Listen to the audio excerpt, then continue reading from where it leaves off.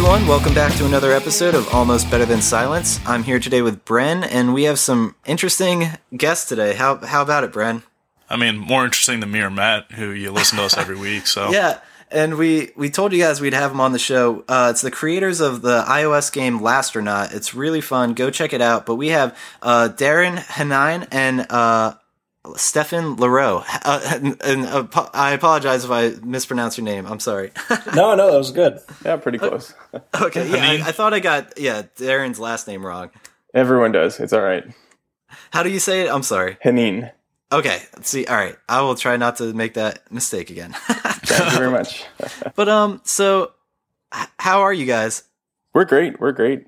Yeah, it's going pretty good. Yeah, I bet you guys have quite a success story to talk about tonight. For instance, I saw a headline that said Lastronaut passes 1 million downloads in its first week. Let's just start there. Sure. I mean, that was really like the cherry on top of like 2 years of a lot of work and a lot of uncertainty, and really just, it's our first game. We didn't spend $1 in marketing, and we had no idea what to expect. And so I think our expectations were just naturally kind of conservative. And so when we started seeing numbers come in and we were like, oh, maybe we'll get 10,000, maybe we'll get 100,000, maybe we'll get 1 million. It was pretty great to see that happen. Yeah, that sounds surreal. And yeah, for your first game, that is super impressive. Like, congratulations. That's great. Thanks. Appreciate that. Thanks. Wait, you guys didn't spend any money on the marketing? We spent about $27 total on the game. Oh my God. And that went to some sound effects, like explosions that for many reasons we could not reproduce on our own. Sure. Oh, that makes sense. Yeah. Don't forget about the sticker budget too. We spent about $150 on stickers as well. Did not end up in the game, but we gave to our friends as kind of a memento. Hell yeah, that's awesome. And I think the reason it was so successful with very little advertising is because you guys nailed the format of what everybody wants, or like the formula, that's what I meant. It's a free game with no advertising. Like, if you can do that, people are going to download it, I guarantee. But to top everything off, your game is addicting as hell and extremely cool and fun. Like, I love the graphical style and everything about it. Do you guys want to first talk about how you know each other and your technical backgrounds and stuff? Sure. I mean, this is Darren. My background is actually in biology. I studied at the University of Toronto. And I ended up in the software industry just out of passion. I just love designing things and making things. And so I've kind of just taught myself UX and UI design, as well as some programming that goes along with it. And so that's my background. And we met at a company called Polar in Toronto here, where we both worked for a couple of years. Awesome. Yeah, I mean, this is Steph, and it's kind of a bit about my background. So, like, I did like one university for like computer science, and after that, I got a job. My first job actually was at Polar, where I met Darren. And my background's mostly in like mobile development. So my day job, I do like iOS, Android, like application development. Oh, and always kind of been interested in making games on the side, ever since I was a kid. So, Lastronaut's kind of the first thing that kind of came to fruition from that effort. That's super cool. Yeah, it's even cooler because you have the necessary background and you just had to apply it to something that you're passionate about. So that's cool. Yeah. What's it like being Canadian, where you don't have to mortgage your house to go to the hospital? It is spectacular. I have a daughter and a wife, and I can tell you this year alone, just the number of times that we're like, should we go to Emerge? Yeah, we probably should, just in case, just because we don't know. And not even have to consider, like, is this going to cost us anything? Because we may not have gone all those times, and thankfully there hasn't been any issue, but I couldn't imagine having to factor in cost of healthcare into that kind of decision. That is so fortunate and lucky. I feel like I'm a hypochondriac. I'm afraid of going to the hospital. Yeah, that shouldn't be the case. Yeah, I had a friend who lived in Canada all of his life and moved to the States fairly recently. And he's saying the first year he was here, he racked up maybe $30,000 in doctor's visit just by going to the doctor. Like, I got to sneeze, I'll go to the doctor. I got a cough, I'll go to the doctor. Oh, geez, well, you can't do that. Yeah, he got the bill, and he's just like, I can never go to the doctor again. That's brutal. All right, on a less on a different note, do you guys plan on making an Android version of the game? I I know that's a tough question to ask. Yeah, and I know think, like like, everybody wants to probably avoid that as a developer. Yeah, I mean, I think had we planned this a little bit better, I mean, I think that the real thing is like this became much more than it initially was meant to be. This was started as a side project. We weren't even, I didn't even really think about shipping it when I started the thing. Oh my gosh. And so, part of our constraints were just limiting scope. So we chose a known gameplay mechanic. We limited kind of the complexity of what the player can do. There's one level, there's procedural generation of stuff. And part of the scope limiting factor was that we wanted to do iPhone only. We probably should have did iPad in retrospect. That was a bit of a blunder, but the language we wrote it in, the framework we chose was specifically iPhone or iOS. So at this point, unless we get a large amount of funding to do an Android version, it's pretty much a complete rewrite. We could reuse the creative stuff, but I see. That makes perfect sense why you wouldn't want to go that route. Speaking of the framework and stuff, do you guys mind talking about the like kind of technical background involved, like what kind of integrated development environment you're using and the language and stuff? Yeah, go for it, Steph. Yeah, sure. So we develop on Macs. So we were using Xcode, and it's written in Objective-C ++. So like, the framework that we're using for like the game mechanics and game engine is we're using Cocos 2D. And along with that, we're using kind of Box 2D for all the physics you're seeing. Oh, okay. And yeah, and then some other like helper tools that like Darren's been using for doing sprite editing. But that's pretty much it. Am I missing anything, Darren? Or I think that's pretty much it. I mean, on the creative side, I've been using Photoshop as well as a tool called Pixin for animation. Oh, awesome! And then a tool called Sprite Helper that just basically puts them all into a sprite sheet for me, so I don't have to do that manually. Oh yeah, that sounds helpful. Yes, it is. Cool. Speaking of the art style, was the pixels an initial, or I guess a conscious effort, seeing as just the popularity of Minecraft and other pixel games have gotten recently, or were you kind of limited since it was a side project and you didn't have that much time to invest in, years of getting the exact style down? Yeah. There's kind of two answers there. I mean, one is like we both grew up playing, Super Nintendo, Sega. Some of my fondest memories are of these really constrained video games that, they only had that many pixels. And so to see what the artists could do given those constraints was just really encouraging and inspiring. And so that, kind of the nostalgia factor for me was really important to, it was, as a kid, I always imagined what a game would be like if I could make one. And so this is kind of bringing some of that stuff back. And then part of it was, we went into this and I thought, okay, well, if I'm going to have to do a bunch of artwork, maybe the pixel art style is going to be a bit easier because it looks pretty simple. But I think it's actually, I don't want to say any absolute statements, but it's no easier than doing, rich HD graphics, because with pixel art, like you have to draw every frame. You can't interpolate. So you can't, if you want to move the leg, you can't just say rotate it around the hip. You have to draw all the frames in between. And with pixel art, like you can't just draw lines and circles and fill. You have to draw each one almost individually. And so it turned out to be pretty time consuming. I've taken a stab at pixel art, and goddamn, it is not easy. Like, I swear to God, it is really challenging. So it's funny you say that, because I initially, as like someone going into like, oh yeah, what kind of direction do we want to take our game? Do we want to make it less heavy on graphics and go an easier route and do something pixelated? It's kind of misleading, because it's just as time consuming, if you ask me. So that's cool that we got your opinion on that. Yeah, I have a very newfound appreciation for all the pixel art games out there, because they're really just pieces of art.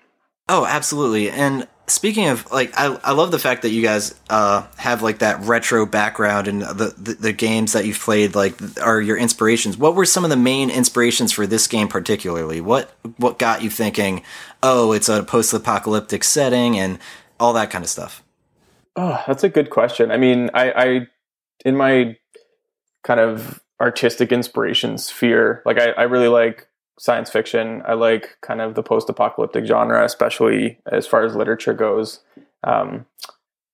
So I don't know. I don't really know where we came up with the theme, to be totally honest. Like I just started making this artwork and it kind of just started to become this like kind of gloomy looking city. And I liked this astronaut character I'd been playing with. And so I kind of just built this story around him and kind of the setting he was in.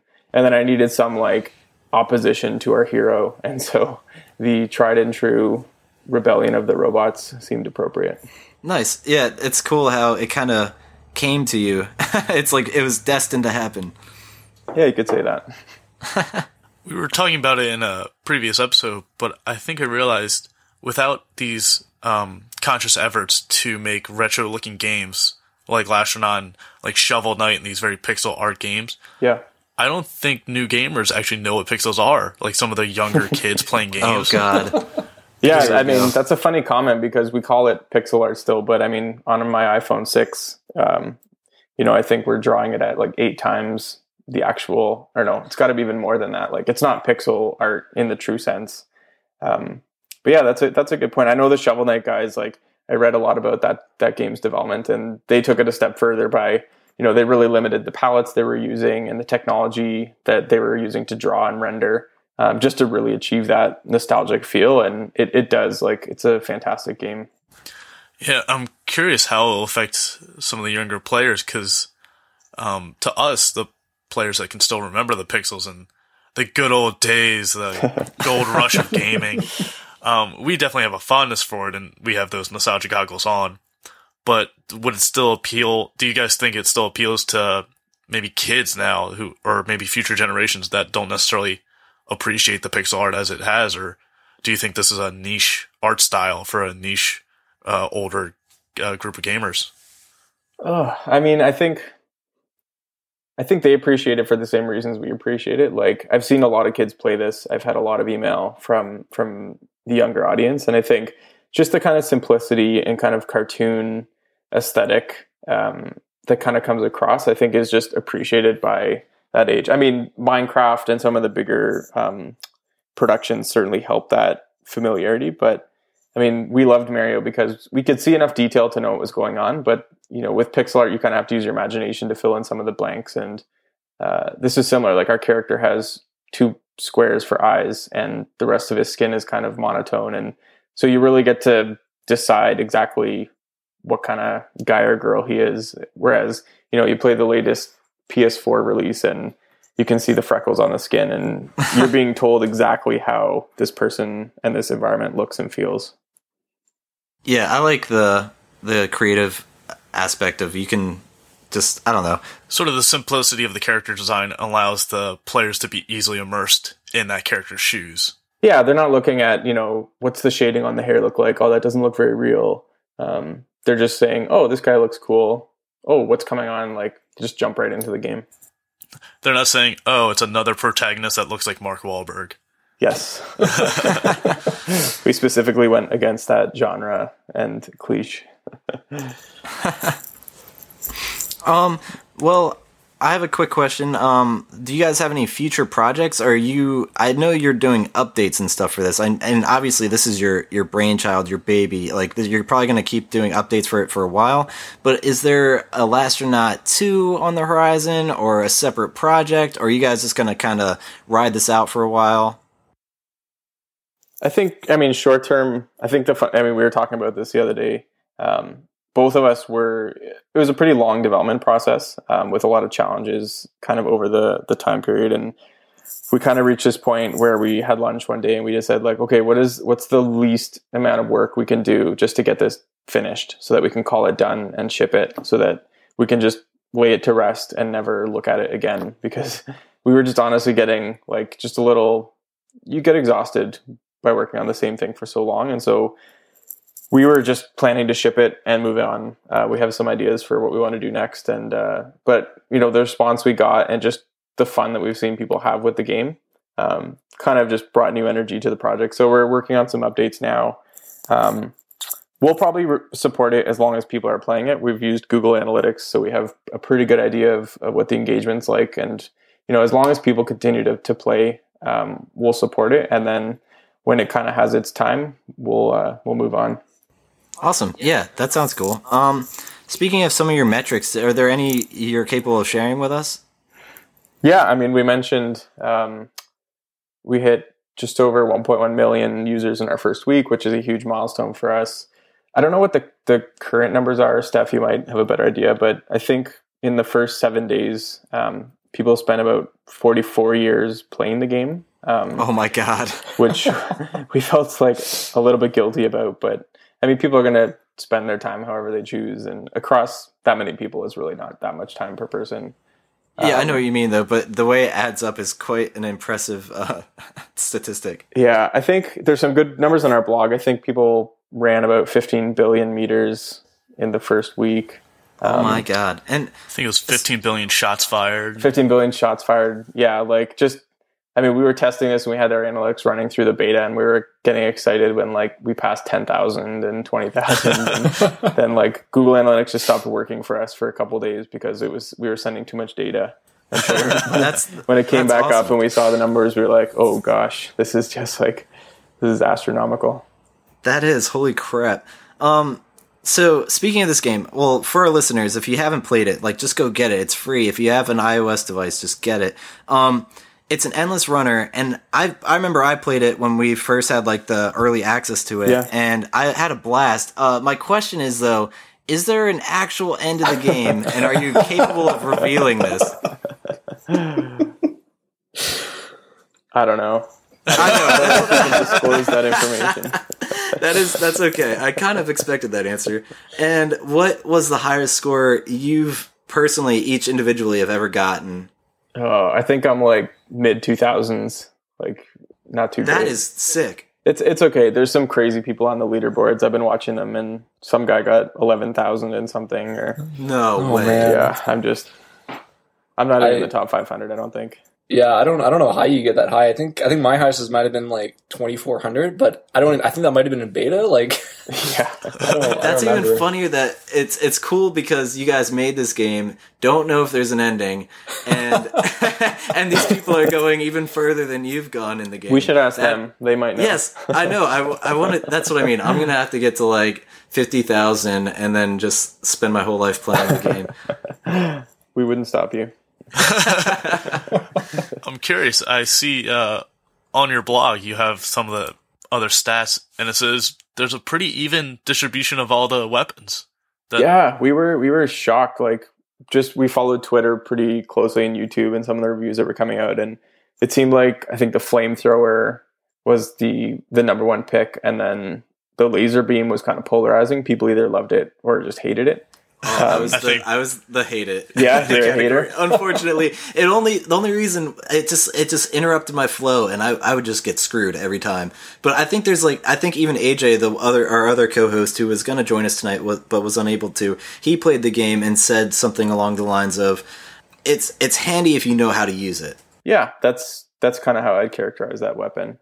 Yeah. So yeah, I mean, we looked at part of our beta was just balancing things. So some of the weapons used to be more powerful and some used to be weaker. And so we saw this misaligned distribution. And so we worked through the beta to kind of balance the weapons so that there wasn't really an overly powerful or underpowerful weapon. Yeah.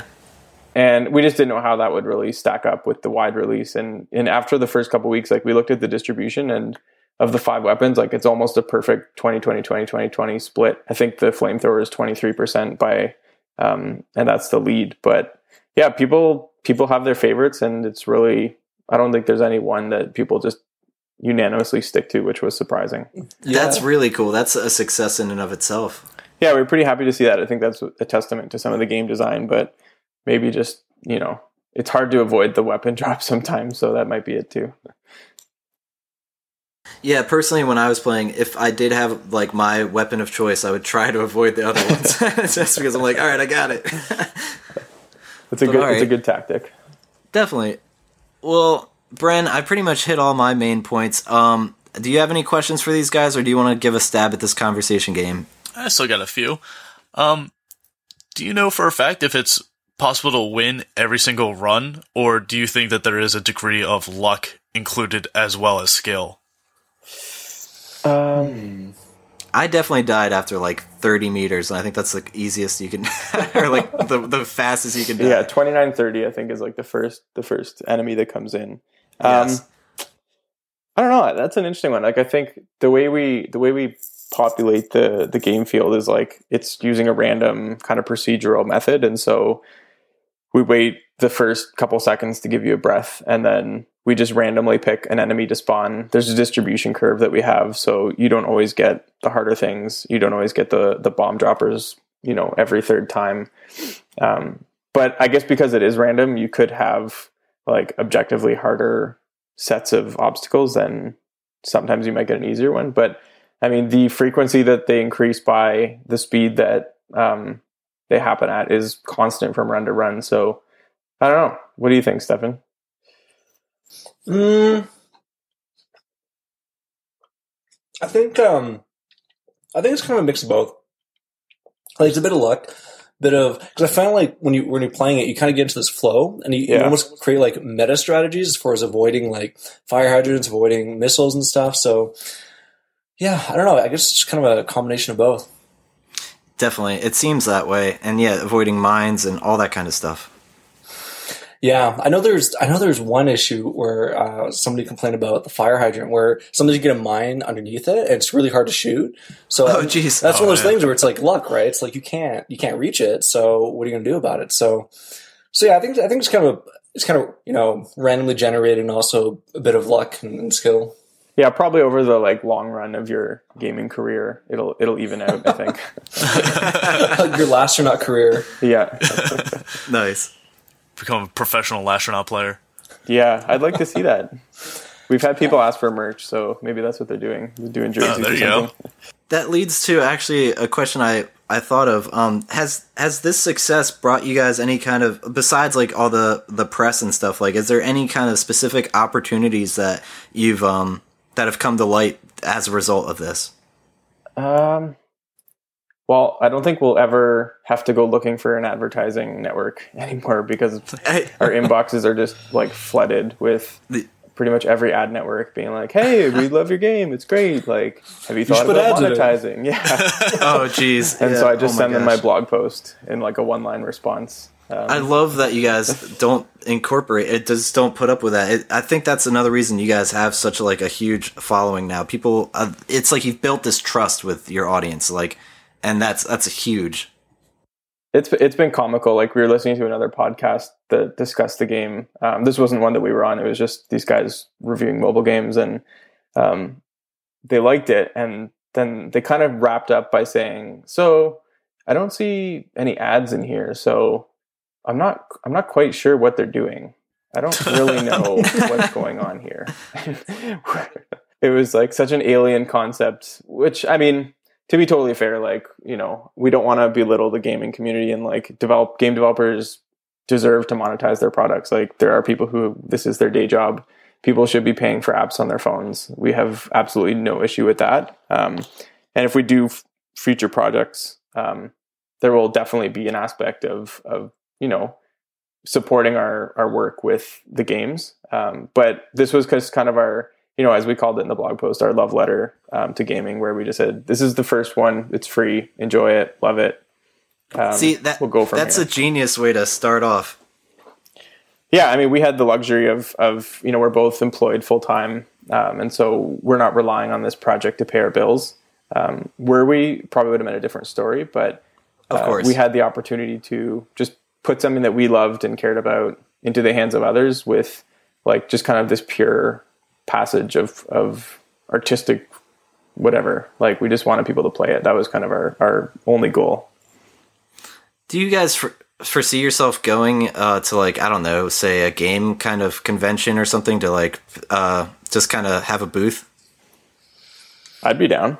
Steph? Yeah, that'd be awesome. I'd love to go to any like any conferences like that, PAX or anything.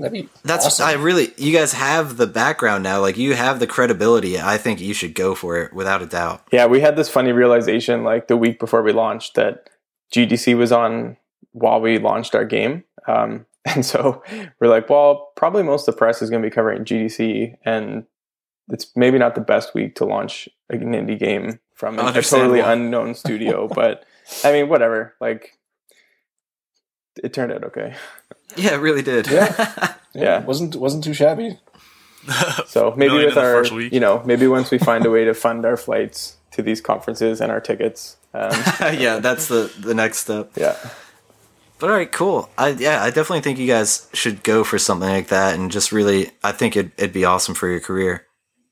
Yeah, it's definitely something we'd totally love to do. I think we just need to figure out the logistics of, going. But in fact, it's funny. We interviewed another 2-team indie game team called Frag Castle Studios, and they kind of put up a blog post on the logistics of going to, what was it, PAX East? I think it was.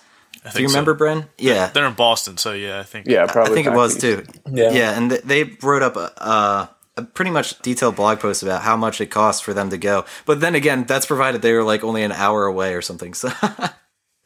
Yeah, I mean, as Coming soon as from you have Toronto to fly, would be it's a little bit of a different story. But we could probably drive to PAX East. It's only, we can make a road trip out of it. That'd be a good road trip. I'd do that. All right. Yeah. Count us cool. in. Would you make like a spin-off game of like your Infinite Runner of your road trip? Like you two are in the car and you got to jump over potholes and stuff. We'll consider it. Patched or not? Yeah. I was curious. In the game, you were able to share on social media, like through Facebook, and just to share with your friends right away. Do you think that was kind of an element that really helped spread the word of your game, since you didn't really have an advertising budget? Probably. I mean, that was one of the later things we added. That was one of the things we didn't track in Google Analytics, was the usage of those buttons, which was kind of a shame. But I mean, we've been following the hashtag on Twitter and just kind of keeping an eye on it. And I know, like, certainly I saw a lot of times where it was tweeted and then a couple of people would write back and be like, oh, what is that? And then, oh, it's Last Chance, check it out. And so, I think it probably helped. I don't know if it really was the thing that drove us to 1 million, but it certainly didn't hurt. Yeah, you guys got on websites like TechCrunch and stuff too. How did that pan out? Yeah, hard to say like what the effect was. It was all organic. Like, I don't even remember. That's amazing. Did you find it, Steph, or like, I can't remember who found it, but I forget what happened. I think it was Thursday when we launched, and it was around 11 a.m. And I think you might have found it, or somebody might have messaged. Someone might have sent it to me or something. Yeah, and I think we were just sitting there like, oh my god, is this on TechCrunch? And we just kind of lost it. Yeah, I would lose my shit. That's really cool. Yeah, it had like 450 plus shares. So that's I think that really got you a lot of traffic. That was probably the moment where I opened the link and my heart was just like, please say something good. Please say something good. Like, don't just bash my game in front of the entire world, because that would just kill me. But I think they liked it, and Time Magazine picked it up that week, and then I think it was this week, actually, Time listed it as one of their top 5 iPhone games for March, which was like, that's going to be printed on my wall for sure. Because my gosh, and cool moments. And I thought I was like saying like, oh, TechCrunch, but Time. Oh my god. Yeah, that's so really cool. It was fun to see, like, just that people. I think we just, I don't know. For me, at least, like, we put a lot of work into this, and the worst thing that could have happened was just for people to not appreciate it or not care about it, and to see people both appreciate it and have fun with it. Like, we got emails from, dads who were up late with their kids playing it, and kids who, like, they're asking me how we make video games because they want to learn how to make it because they love Lastronaut, and people making art projects and stuff. Like, that was like the real reward, I think, was just to see, like, that was me, 20 years ago drawing Mario in my coloring book. And so to see some kids and people get inspired by the project was really rewarding. Yeah, how could people not enjoy it, man? It is quite the game. It's really an awesome creation, and I'm really glad you guys did put all that work, time, and effort into it, because I certainly enjoy it, and so do millions of people. Yeah, thanks very much. We appreciate that. Of course. It sounds like it's sort of like the field of dreams of games. Make a good game and people will find it.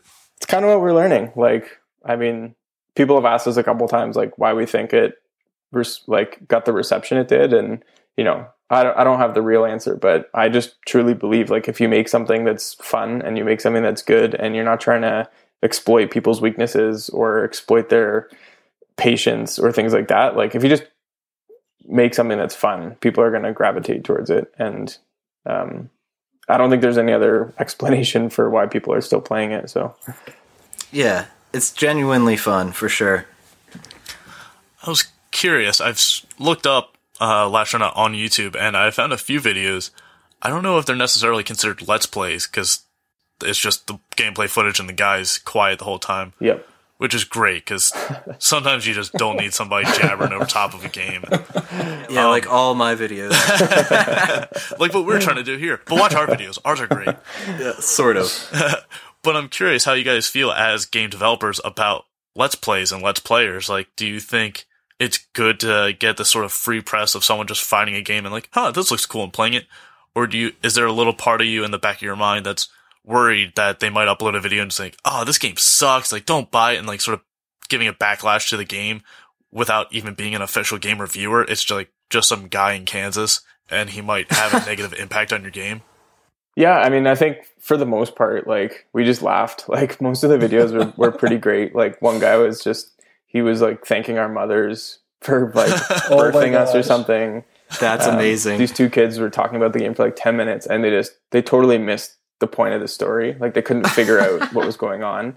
And so, like, for the most part, we just had fun with it. I think it was the first video I saw where two guys were talking about it, and like, they weren't negative, but they had some good critical points about the game. And I think, like, for that to be the very first one we saw was like, okay, well, we knew it wasn't perfect. Like, we knew it's our first game. Like, we just started justifying it. But then, as it made its way around the globe, and I think pretty much all the videos have just been like, even the ones that were like a little bit critical, like an explosion would happen and then they would cut off mid-sentence to be like, whoa, that was so cool. So nice. I mean, for us at least, it's free press. It's fun to see people play it. It's fun to it's one thing to see numbers in iTunes, but it's another to like hear their actual reactions and like hear them talk about it and have fun. So I'm all for it.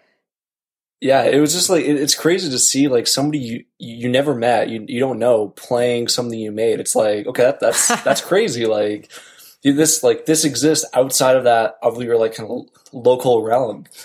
And I think that going back to that video Darren mentioned about thanking our moms, I got a text message from my mom saying, "Someone thank me for your game." I was like, "What?" That is amazing. That's fantastic. It's cool. Yeah, I think for anyone who my background is in design, and so like you have to, as a professional, just be confident in your work, and like people are gonna hate what you do no matter what. Like my day job is I work at Mozilla, and I'm part of the Firefox design team, and we have a lot of people out there that really dislike what we're doing and critique every single update we put out, and every pixel that we put on the screen, people have an issue with it, and you just learn to like, I don't know, that kind of feedback is useless to everyone involved, and you just learn to just let it go. And I mean, if someone doesn't have anything better to do than like put down other people's work, then their view, like opinion, is not super important to me. Yeah, agreed. Haters gonna hate, but it is what it is. To quote Taylor Swift. hate. But I really think, as a result, though, any press is good press. Like, no matter what, even if it is negative. Like, imagine someone's playing the game and like trying to talk shit. The person watching the video might be thinking, "Oh, well, despite them talking shit, it looks really interesting to me, regardless." So I think no matter what, it's any press is you're gonna be grateful for the traffic. Totally. I have to agree. I know personally for me, I've seen guys review certain games, and I was like, I generally don't like this guy because he's kind of an asshole for no reason. So I'll play a game that he just rants about and says he hates, and I'll play it specifically to see if it's actually bad or if it's just this guy, once again, being an asshole. So I would agree with that. Most critics are. So I mean, it's also their job, so you can't really write anything. It's like, this game was perfect, and I'm out of a job. Like, you kind of have to be a little critical. True, that makes sense. Yeah, I mean, the best ones were the ones that were, constructive, but also critical. Like, I loved seeing the things that caused people grief and the things that were frustrating, because as a game designer, like, that's the stuff I care about. I know how to do the easy stuff, but it's those little details, like things we just didn't think of, like people really, like, the hardcore players really hate the slow motion death because they just want to get back into the next game. And Oh, sure. every time that happens, I'm like, my eyes open, and I love watching all the particles and everything. I never would have thought once that anyone would want to skip that for any reason, but I'm not most players. And so that kind of feedback is super helpful. Well, Stefan, I have a question for you. What was some of the most interesting bugs you ran into, or like early in the process of the game, or like did you have any after launching? Like, was there any kind of like nightmarish moment where it's like, oh, I have to quickly fix something? Well, there's the app rating one. That one kind of freaked me out. Wake up like in the morning. So we have the app scheduled to launch like on the Thursday, right? So wake up in the morning. First thing I do is kind of lean over my bed, open my phone. I'm like, I got to see it's on the App Store. So I download it, and the first thing I see was the app rating like prompt saying, "Hey, you want to rate this app?" I was like, "Wait a minute, why is this showing right away? I just installed the app." So I figured maybe it was because I had the previous version or something. So leaned over, like asked my wife, I'm like, "Hey, can you install this on your phone?" She's like, "What?" Like, I want to see if I get this rating. So I guess there was a bug in the code where every time, as a user first download the app, you see this app rating right in your face right away. And I was You're supposed to see it after like 20 finished games. We wanted to pop up something once that said, "Hey, if you like the app, rate it for us." That's that's a good pace. Yeah. But yeah, like it was right away, right? It's like, oh gosh. Yeah. So that was definitely one of the more frustrating ones, but yeah, I mean, you know what? Overall, there wasn't too many like serious bugs, but there was another kind of big one that we hit in the first couple of days too with the leaderboards. Oh yeah, yeah. The leaderboard's not updating. That was I forgot about that one. So our leaderboards were populating, and so it looked like it was working. But I had friends message me and be like, "Oh, I just beat the top score. Like, how come? When do I show up on the leaderboard?" I'm like, "Oh, maybe it takes some time. Like, I don't know." Like, we didn't really pay attention during testing. We just made sure it was showing up at some point, and it just wasn't showing up, and it wasn't showing up, and it wasn't showing up. And the numbers were climbing. Like, I think we had, 15,000 players on the leaderboard. And, so I had no idea what was going on. So I asked Steph to look into it. And I mean, you can tell them the rest if you want. Oh yeah. So the issue was, it was like a deprecated API with the Game Center, interface. And it would only worked on like iOS 7 devices. So anyone who was playing on iOS 7 would get on the leaderboard. And if you're on iOS 8, it wouldn't do anything. So we getting messages from people like, "Hey, how come my score's out there? My score's better than that person. What gives? You trying to like block me out?" I was like, whoa.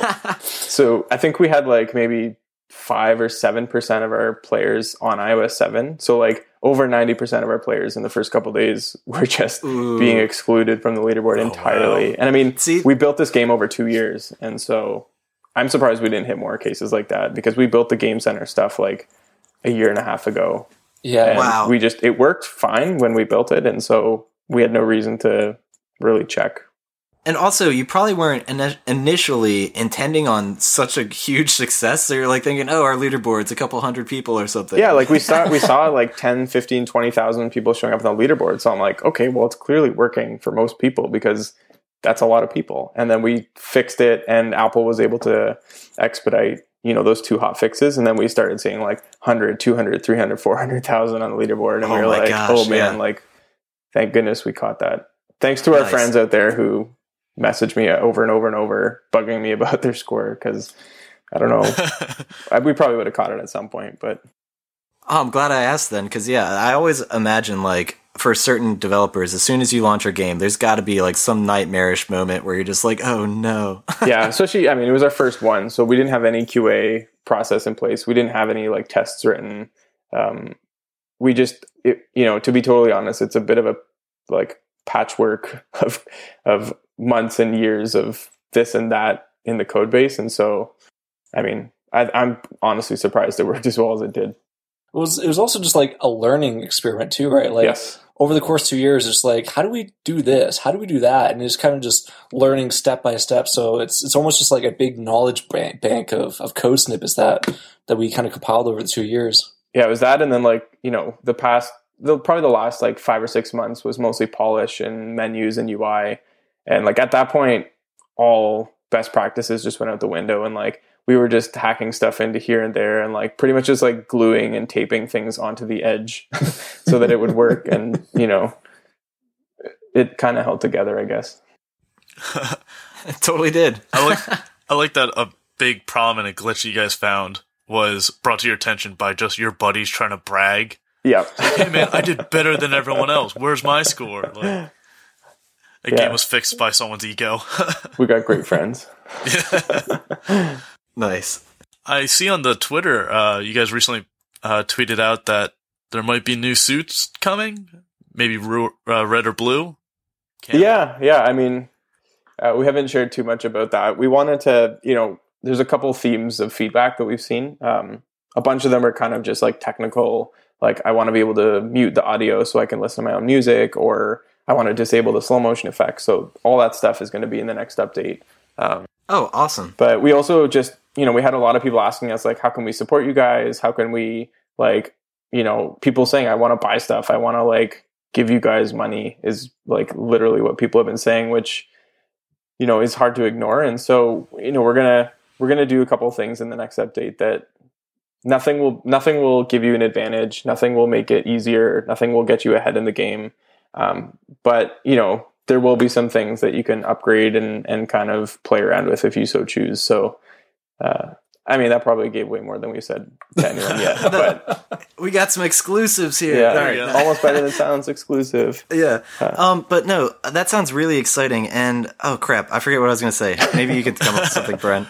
But it'll be more on like the cosmetic side where you can customize it your way you want without altering the game to make it, a pay to win sort of style. Yes. Yeah. There'll be two kind of major customization elements. One will be totally optional, purely cosmetic. And that's along the lines of like, new suits or characters or whatever. And then the second is more progression related. So one of the big design flaws we realized was once you reach a high score, your goal with every run is to beat your high score. And once you get a really good high score, 90% of your runs are just totally useless. Like you don't get anything. If you make it 8,000 meters and your next run is 7,000 meters, like it means nothing because you didn't break your record. And so we wanted to find some ways to make every run count, to give you a little bit of reward with each one, even if it's a short one. Oh, nice. Towards some kind of like cumulative experience points kind of model where, just by playing over and over and over, you're going to be able to unlock a few different things and then, choose the ones you'd like as far, kind of like perks or things like that, if you've seen that in other games. So just give people like a reason to keep playing and then be able to change the gameplay a little bit once you hit a certain point, just to kind of give you some new fun things to play with. Oh my gosh, all of those ideas sound genius, and I'm really excited for it. And I remember what I was going to say. If I was in your shoes and people are literally like, take my money, you guys should start a Kickstarter for like a new project. Yeah, that's come up for sure. We'll definitely want some way to at least partially fund future projects, just so that we're not, doing this just with this grand hope that it'll someday mean something. But I think, you definitely guys have the audience. You've built this relationship with the people who love your game. And I think, if you have people that are really that like looking for merch and stuff, if you guys put a Kickstarter out there for Lastronaut 2, I think it'd meet its deadline in no time. Cool. Well, that's encouraging. And, maybe we'll get in touch with you guys to help promote it or something. Oh, hell yeah. We'll definitely do that. Maybe even a Patreon to sort of fund the merch if people have been asking for like t-shirts or something, or maybe a little Lastronaut doll. Yeah, I came across that site recently and I love the idea behind it. And so we're just kind of, putting our heads down on this update. And then once we come up for air, people have asked for the soundtrack on iTunes. Like there's just a lot of avenues that we can leverage some of the creative assets we've developed. Awesome. Into just different. Did you see the guy who ripped the sounds from the game? Yeah, he did. Like, he like put the game on his computer and like opened up the like IPA package and like went through all the audio and like made his own version of the soundtrack. And like, I probably would have just sent him the music if he had asked me. That's amazing. I just saw a tweet and he's like, jam into the Lastronaut soundtrack. And so I messaged him. I'm like, cool. Like, where did you get this? And he's like, oh, I like ripped apart the app and like found all the audio. And I'm like, awesome. Like, great. Dude, that is wild. Yeah. I've noticed with games recently, a lot of them are starting to sell the soundtrack separately as, some of them have been doing it for $1 extra or 99 cents. Some are just giving it away for free. And it seems like there's a bigger community and a bigger need or cry out for the sounds from the game and the music. Totally. Like I mean, the response has been really cool. I'm not a musician by any means. And so like to hear people, like I wrote all the music for the game, and it's just been really fun to hear people like liking it and wanting to listen to it outside of the game. And the main challenge right now is most of the music is like a 20 or 30 second piece that was meant to just loop, so that if you play it for 20 minutes, like it's kind of an interesting loop that just keeps going. And so I don't know if I could really sell a soundtrack that's like 60 seconds total, but I may, go back and flesh them out into bigger compositions, and I don't know, with all my free time, I guess. And who knows, maybe once you release the soundtrack, you might get some of your fans to actually mix up the audio themselves and make sort of chiptune, since chiptune artists seem to be really taking off right now. Yeah, I've had a couple actually email me, Steph, I should send you some of the samples, because people have been just like ad hoc sending me audio, like music that they're like, hey, if you want to use it in the game, like go for it. And some of it's been really great. So, oh man, that's cool. Yeah, maybe when we do a whatever project next, we can get some free music from some like actual musicians. Awesome. Yeah, that sounds exciting. Yeah, we use chiptune music in our show. To a degree, yeah, we try. We're going to be interviewing an interesting chiptune artist on the horizon, so listeners can look forward to that. Awesome. I love chiptune. Like I listen to it at work while I'm working, because it's the same thing. Like it's just the constraints that kind of style puts on you as an artist it's really interesting to see what people come up with. Oh, absolutely. One of my favorite artists was Ikari. I think it was actually a girl. Well, I don't want to say girl, a woman from Japan, but I think she passed away, and it's a shame because I would have loved to interview her. Her music's so it's like a staple in chiptune. Awesome. Yeah, I'll have to check that out. Yeah. I'm surprised, like you said, the restraint that some artists are in, and it seems like with the internet and being able to connect with the entire world, we went from like a swimming pool to the ocean where there are no bounds, there's no limit, and it's interesting to people to see people put themselves within a restraint, like just to see what they can do with it and to see what can be made out of the minimal amount. Totally. I mean, there's that old saying that creativity comes from constraint, and I totally think it's true, because when you have all the tools in front of you, like it's easy to make something half decent these days. Like it's really challenging to put constraints on yourself and come up with something. There's actually a great TED Talk by a chiptune artist called Danimal Cannon, where he actually writes and records his music on like actual Game Boy hardware. Like that is amazing. He programs like the actual chips to make the tunes. That's about as technical as I can get with it, but his concerts are like 8 Game Boys hooked up, and he just sequences them and like plays an electric guitar in the background, and it's fantastic.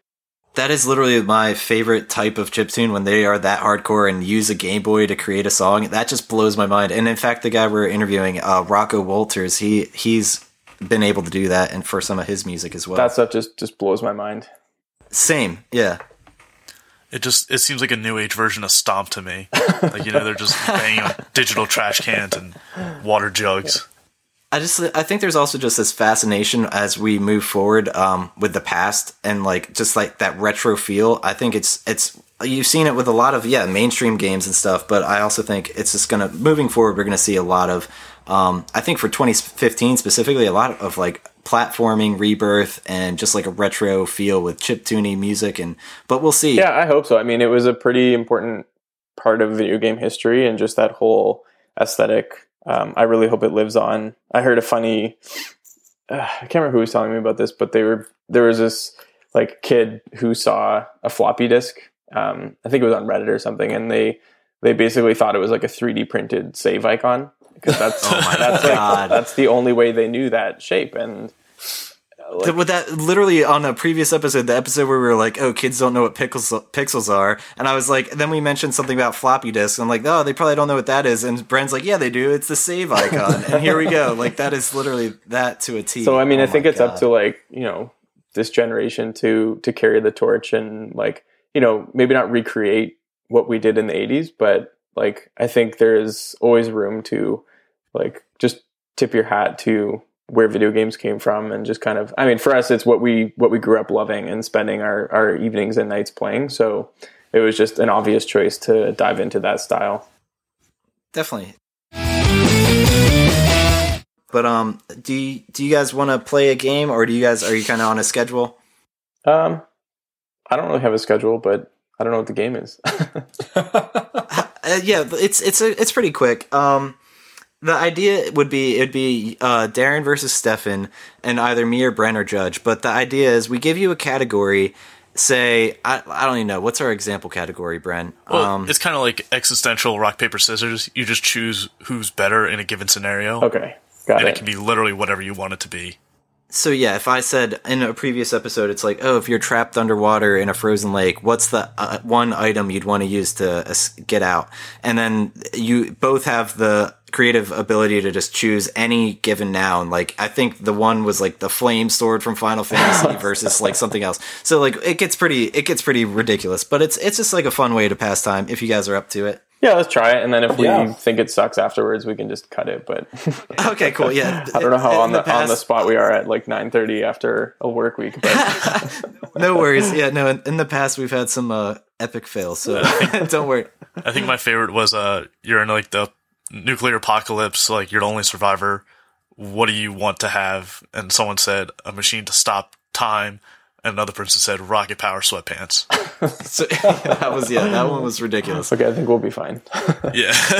The bar is low. The bar is very low. All right, well, it looks like we're going to play I Was the Walrus.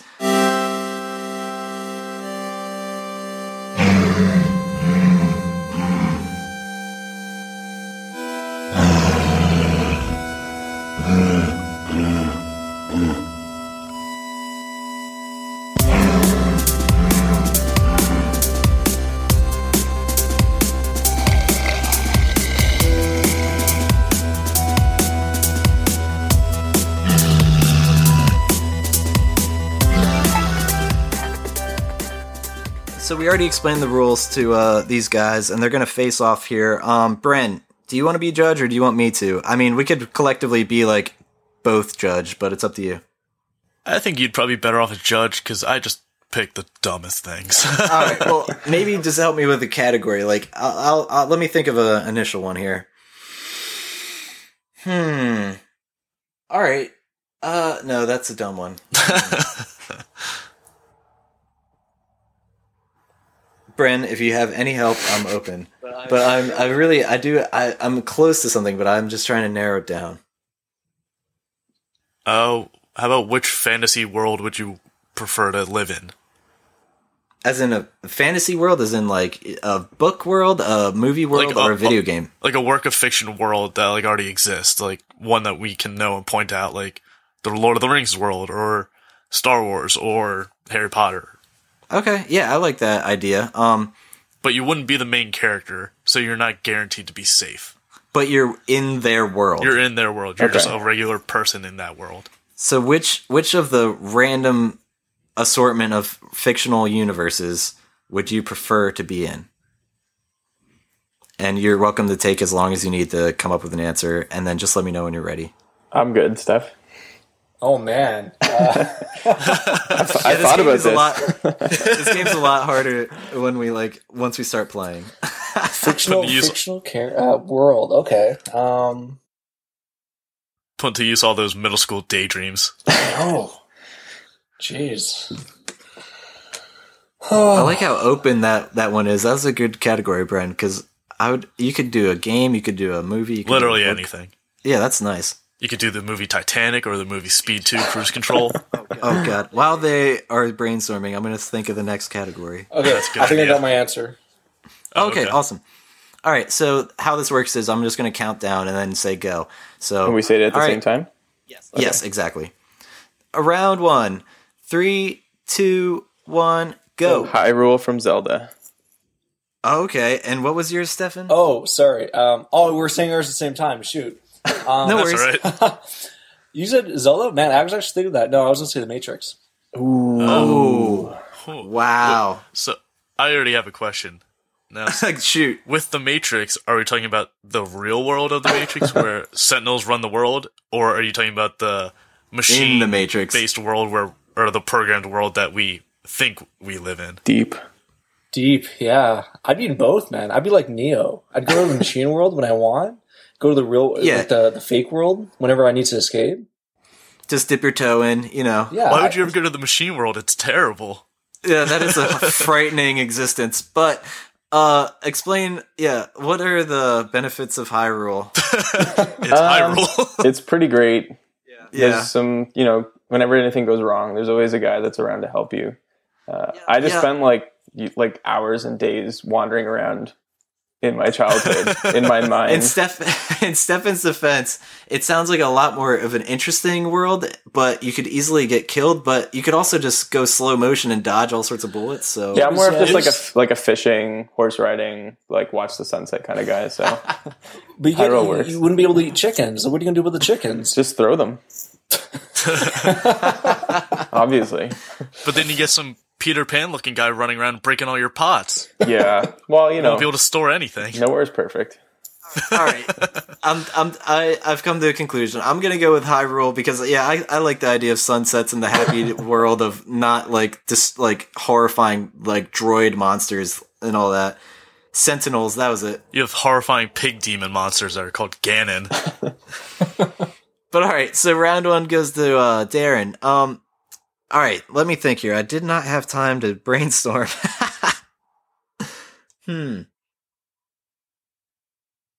Now this one's a stretch, but I mean, I think we might have done something similar in the past, but I'm just gonna do it. Not necessarily your favorite video game character, but the game character you would want to fight for you. Your video game gladiator who fights on your behalf. Your video game Pokemon. Like, It could very well be a Pokemon. it could be. I mean, you never know. Oh, I just want someone to say, like, Pikachu, and the other person picks, like, Kratos from God of War. God. Or it could just be extremely boring. It's like Rat-a-tat and Pidgey. Pac-Man. It's not exclusive to only Pokemon. It can be anything. Yes. I won't make that stipulation like you did at the zoo the last time, Brent. No. Yeah, I think I'm good. I picked Marcus Phoenix versus my Sim character.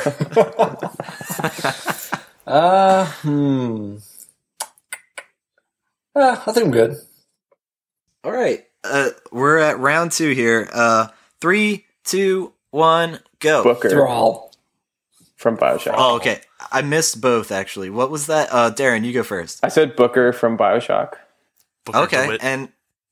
and how about you, Stefan? I said Thrall from the World of Warcraft series. Oh, okay. Oh, wow. All right, Brent, I need you to weigh in here. Is Thrall... I haven't played too much, but is Thrall the main orc character in Warcraft 3? He is. Okay, In I know who he is. Warcraft 3? Yes, He rides the wolf? he does. Okay, yeah, I know who he is then. That's interesting.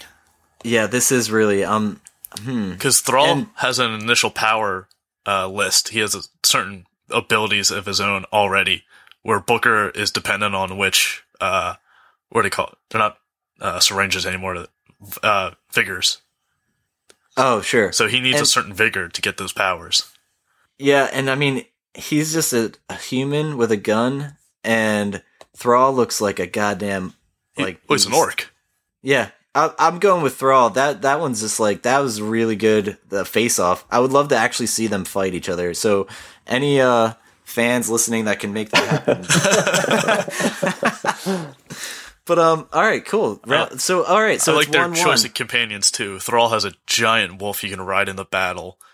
Booker's got his daughter who's missing her pinky finger. Yep. Oh gosh. They've got Destiny on their side, though, so I wouldn't count them out. Well, that ending gets confusing for everyone. Oh man, that was a good round. All right, so it looks like we made it to round 3. This one is win or lose here. So one of you guys walks away with like some kind of self-esteem booster. Some sort of Not sense really of pride. much. Yeah, but just for shits and gigs. But let's see here. What's our third category? Shits and Brand- gigs versus shits and terabytes. Oh gosh. Puns. Computer puns. That's what we've come to. Okay. That bites. That was good. Thanks. Let's see here. Oh, Okay. Oh wait, what's yours, Bren? Because we'll pick which one's better. I'm going to say what character... I guess we're just doing a theme of characters today. What character you would want to see in an Infinite Runner? All right. Well, hold on. Tell me if you like this better, though. If you could end world hunger with only one food, what would it be? Oh, God. Now, I got a few questions here, Doug. What? Is it just one food? Like, I say I mean, pizza. Do we literally- just one pizza? Literally, that's it. Like, you get one type of food, and everyone's taken care of. Everyone gets that one type of food, or is there just one food? Like, there's one pizza for the entire population of Earth. No, there is other types of food, but you'd have to be like a prestigious person to be able to access them. But for the people that are like starving and they don't have food, you would be providing them with this endless amount of whatever you choose. I'm assuming like nutrition is just out the window. It doesn't have to Okay. be. You could literally. It's up to you. Yeah, that's what I mean. I might go with Oreos or something. Ooh. Do you want to see? I know everyone would die. But no, I'm kidding. Do you want to feed the starving people of the Earth a bunch of healthy stuff and they're fit, or do you just want to give them cheesecake and you just see them rolling around happy in their 500-pound bodies? Like Wall-E. Yeah, exactly. Exactly. Oh man. It's a pizza tree. You can grow pizza. So yeah, I think let's go with that category. And Yeah, I'd rather that. Oh, man. I wonder if in the world of Wall-E, there's like one vegan who like didn't eat any of like the soda or anything. It's just like super thin. I don't know. Do you go practical? Do you not go practical? oh, that's the thing with this show. Most likely not practical, but but you can do whatever you want, man. I feel like half the time it doesn't even need to be a food category, and food's an answer. Yeah, So. food works its way in.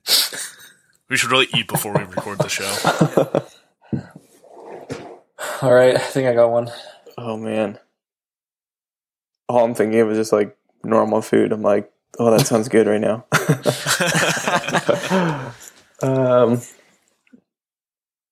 Okay. All right, we've made it to round 3, people. This one's for the win. 3, 2, 1, go. Cereal. Poutine. Oh, I heard cereal and what? Poutine? Poutine. Ooh, true Canadian. Yeah, that was well played. I am still flabbergasted that poutine isn't a USA creation. Me too. It sounds like it should be. It really should. Okay, I'm going to represent some of the American listeners that have no idea what poutine is. Can you explain to me? Sure. Poutine, or poutine, is a delicious mixture of French fries covered in cheese curds, not shredded cheese, cheese curds, that's squeaky, and nice creamy gravy. All mixed on top, very hot, delicious. Very nutritional, as you can Wow. imagine. Our that McDonald's looks- has poutine, believe it or not. Yeah. Yeah. Really? That is ridiculous. I've heard of McDonald's and other fast food restaurants like across the world having different like menus, like obviously because they appeal to different demographics. But that's cool. You know which restaurant actually has good poutine? Is Burger King. They actually have a pretty good one. Yes. Yeah. Really? In fact, I'm literally Google imaging this, and Burger King is one of the first ones that came up. Definitely It's try not it if you bad. haven't had it. Yeah. I've never even heard of it until tonight. well. That's insane. Today you learned. Yes. I used to live in little northern New York and worked with a hockey team, so Oh a yeah. lot of Canadians there, and we'd have poutine. It would just be the best thing to just have a few drinks at the bar and just have nice warm gravy fries in your belly. Nice. No, that does sound delicious. But I'm also a huge fan of cereal, so this is actually really tough. I need somebody to weigh in on something. Like, Bran, what's your thoughts? Like, this, we are feeding the entire planet here. With the cereal, is it dry? Is there milk involved? I'm assuming there's milk involved. That's up to Stefan, though. That was Well, mine actually. That was mine. Unless Yeah. Stefan. Oh, gets I'm it. sorry. Oh, I mixed So them up. we say it's up to Stefan to decide Darren's choice. Yeah, exactly. You will not have That shows milk. you how Yeah, crumbled on the ground. I'm quite the judge here. No, but seriously, I meant Darren. Yes, I was saying with milk, and because there were no specifications, I was not specifying the cereal because there are That's so many actually- great varieties. That is a nice way to do that, because it could just provide like certain areas with Lucky Charms and other areas with like Cocoa Pebbles. Get Blueberry all year round. Ah. Oh man, Living Count the dream. Chocula. But I can't. All right, Bren, where do you stand? I need to we need to vote here. I'm going to say, what kind of milk? Because that can vary greatly, as well as the cereal. I'm a 2% guy. I'm lactose intolerant, so I'm already out. Trick question. Yes. Almond milk was a choice. This is true. I think honestly, seeing how they're both delicious options, and I think the world would be happy with either. I think you guys. You're not both doing would. a tie. We are doing it. You're not being biased and letting the guest win. Make a choice. All right. I can't though. Those are both really good. Unless we want to do one more tiebreaker category. I don't know. If I have a say in this, I'm going to go poutine. No, that's the thing. I'll just be upfront. I'm going cereal, and that's the thing. It's like if we bastard. all voted, it's 2-2. We need the tiebreaker right now. Fine. If you're not content with letting them both win, We'll do a tiebreaker. You're pulling a Switzerland on me. oh, You're holding back. You're not picking a side. no, I honestly would have went with cereal, but if you would have went with poutine, I think it's just ultimately if everyone raised their hand for what they were voting for, we're at a standstill. All right. So that being said, it's your responsibility to come up with a tiebreaker category. If it's a good category, we can go with it. If it sucks, we can go with a tie. Okay. I just can't believe I've never heard of poutine or poutine. Oh, it's That's- delicious. Yeah, That's it's so wild. good. So good. Go up to Montreal or Quebec. That's where you get the real stuff. I really do. I want to get out that way. That'd be awesome. I want to visit. And we actually have a Dungeons and Dragons podcast that we just launched, and that's our first destination. Awesome. Well, you're more than set for poutine there. Cool. I'll definitely keep that in mind. We'll use it to fend off the zombie. Yeah. How are you holding up, Bryn? Categories is the worst. It's tough. Oh. What genre of video games would you want your real life to be? It's your current life, but the way you move around and the way you interact with people is like the video game. As if it was an infinite runner or platformer or RPG or See? MMO. See, this is why we have the tiebreaker. That's literally probably one of the best categories we've ever had on the That was show. good. That's awesome. Yeah, that is Oh, pretty good. Stop. Compliments we get you everywhere. No, I really do. I that one's awesome, and I'm looking forward to their answers. I know what it's not going to be. Bullet hell. Text-based adventure.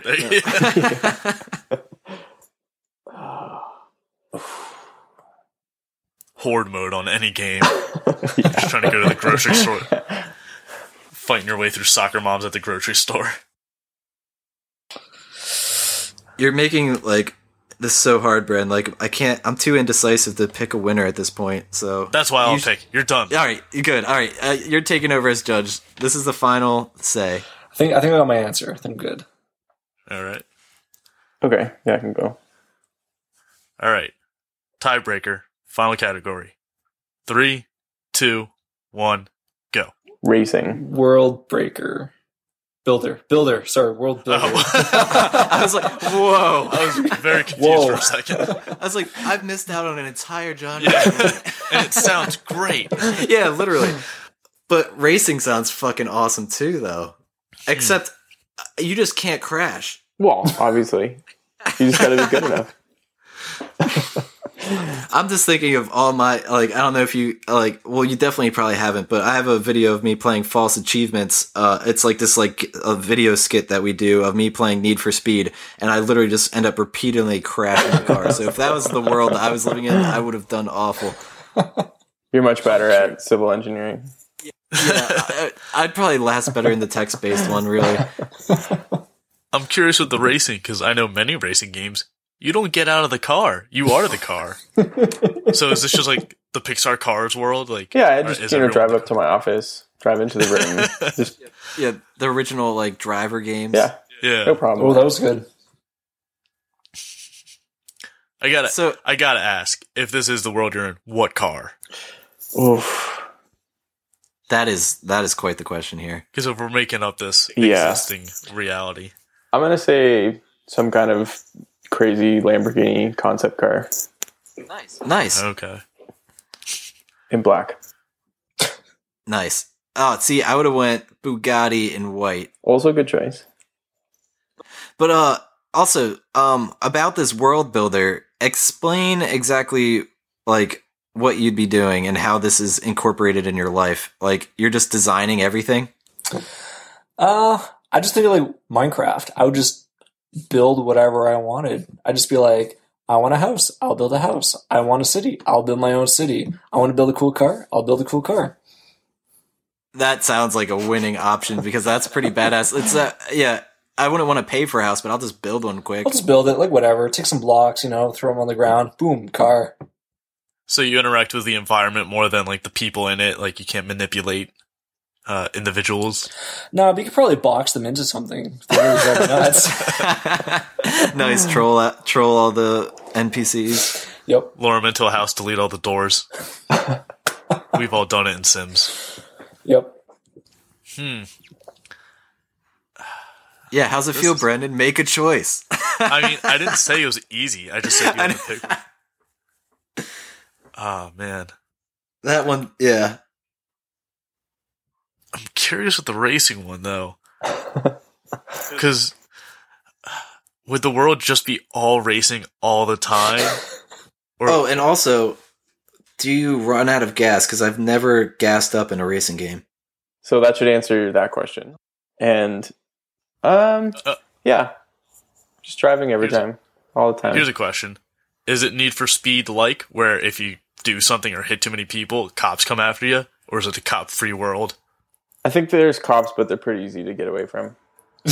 Lots of like opportune ramps and things like that. Yeah, otherwise it wouldn't be fun if there wasn't some element of like, oh shit. You just hit the ramp and you jump onto the next map and you're just gone. Yeah. Huh. I'm just literally imagining like sitting in a high school class and you're just like a car. Didn't think this fully through. I think I'm gonna have to go with the world builder.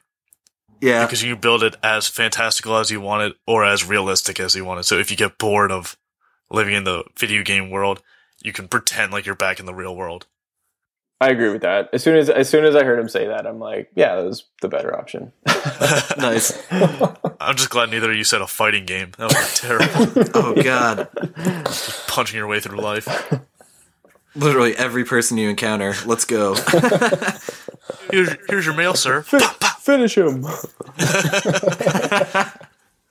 Why are you in prison? I murdered the mailman. I just wanted to take the mail. I don't know Jesus.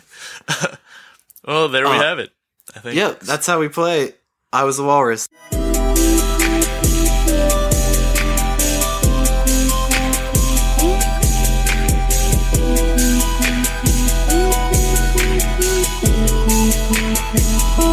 Thanks for participating, Yeah, guys. that was fun. Yeah, that was great. Cool. All right. Well, it looks like we're about at the end of the show here. Is there anything you have that you'd want to put into like aspiring developers' ears, like any kind of tips or do you guys have anything you want to plug for yourselves? I mean, grab the game. You can go to lastronautgame.com or search Lastronaut on the App Store. You can find both of our Twitter handles on our website as well if you're interested in following our occasionally interesting lives. And for people who are wanting to make things like games, like just, I think, stick with it, like finish things, pick something smaller and actually finish it versus picking a huge thing and just getting overwhelmed. And,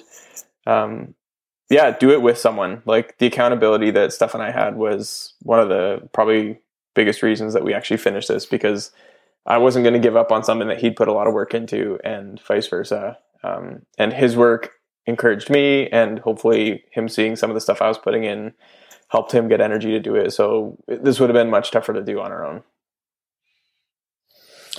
Yeah, if you can find someone just to work with, just like a buddy, just it's great to work with someone else on a project. And I think just the other thing I'd say is, be confident in what you're building. Like you heard from what we were saying, like when we released this game, like we didn't really have like sky high expectations. We're like, oh, maybe 1,000, 10,000 downloads at most, but we didn't expect to get the attention we're getting now. And like 2 years ago, you would have asked us, oh yeah, you would have had a game, 1 million downloads. We would have thought you were crazy. So I think just be confident, just keep doing your thing. And if you're making something that you like and you think is fun, there's probably people out there who are going to find it fun as well. So yeah. Totally. Awesome. Yeah, it's been great having you guys. I really appreciate it. And I'm so glad that you had such a big success story and we were capable of sharing it on our show. Anything you got to say, Bren? Just what they've said already. Always have an accountability buddy. Nice. That's what's making our game successful. I mean, honestly, I've always wanted to make a game, and just having that kind of teamwork, or it really does make you progress. Totally. Yep. So. Yep. All right, guys. Well, I think we're going to wrap up here. We have a Twitter at ABT Silence. Same with Facebook, YouTube. We're trying to do the whole Twitch thing, but we don't really have a solid schedule just yet. But yeah, reach out to us. Give us a review on iTunes if you get the chance. And thanks for listening. We'll see you next week.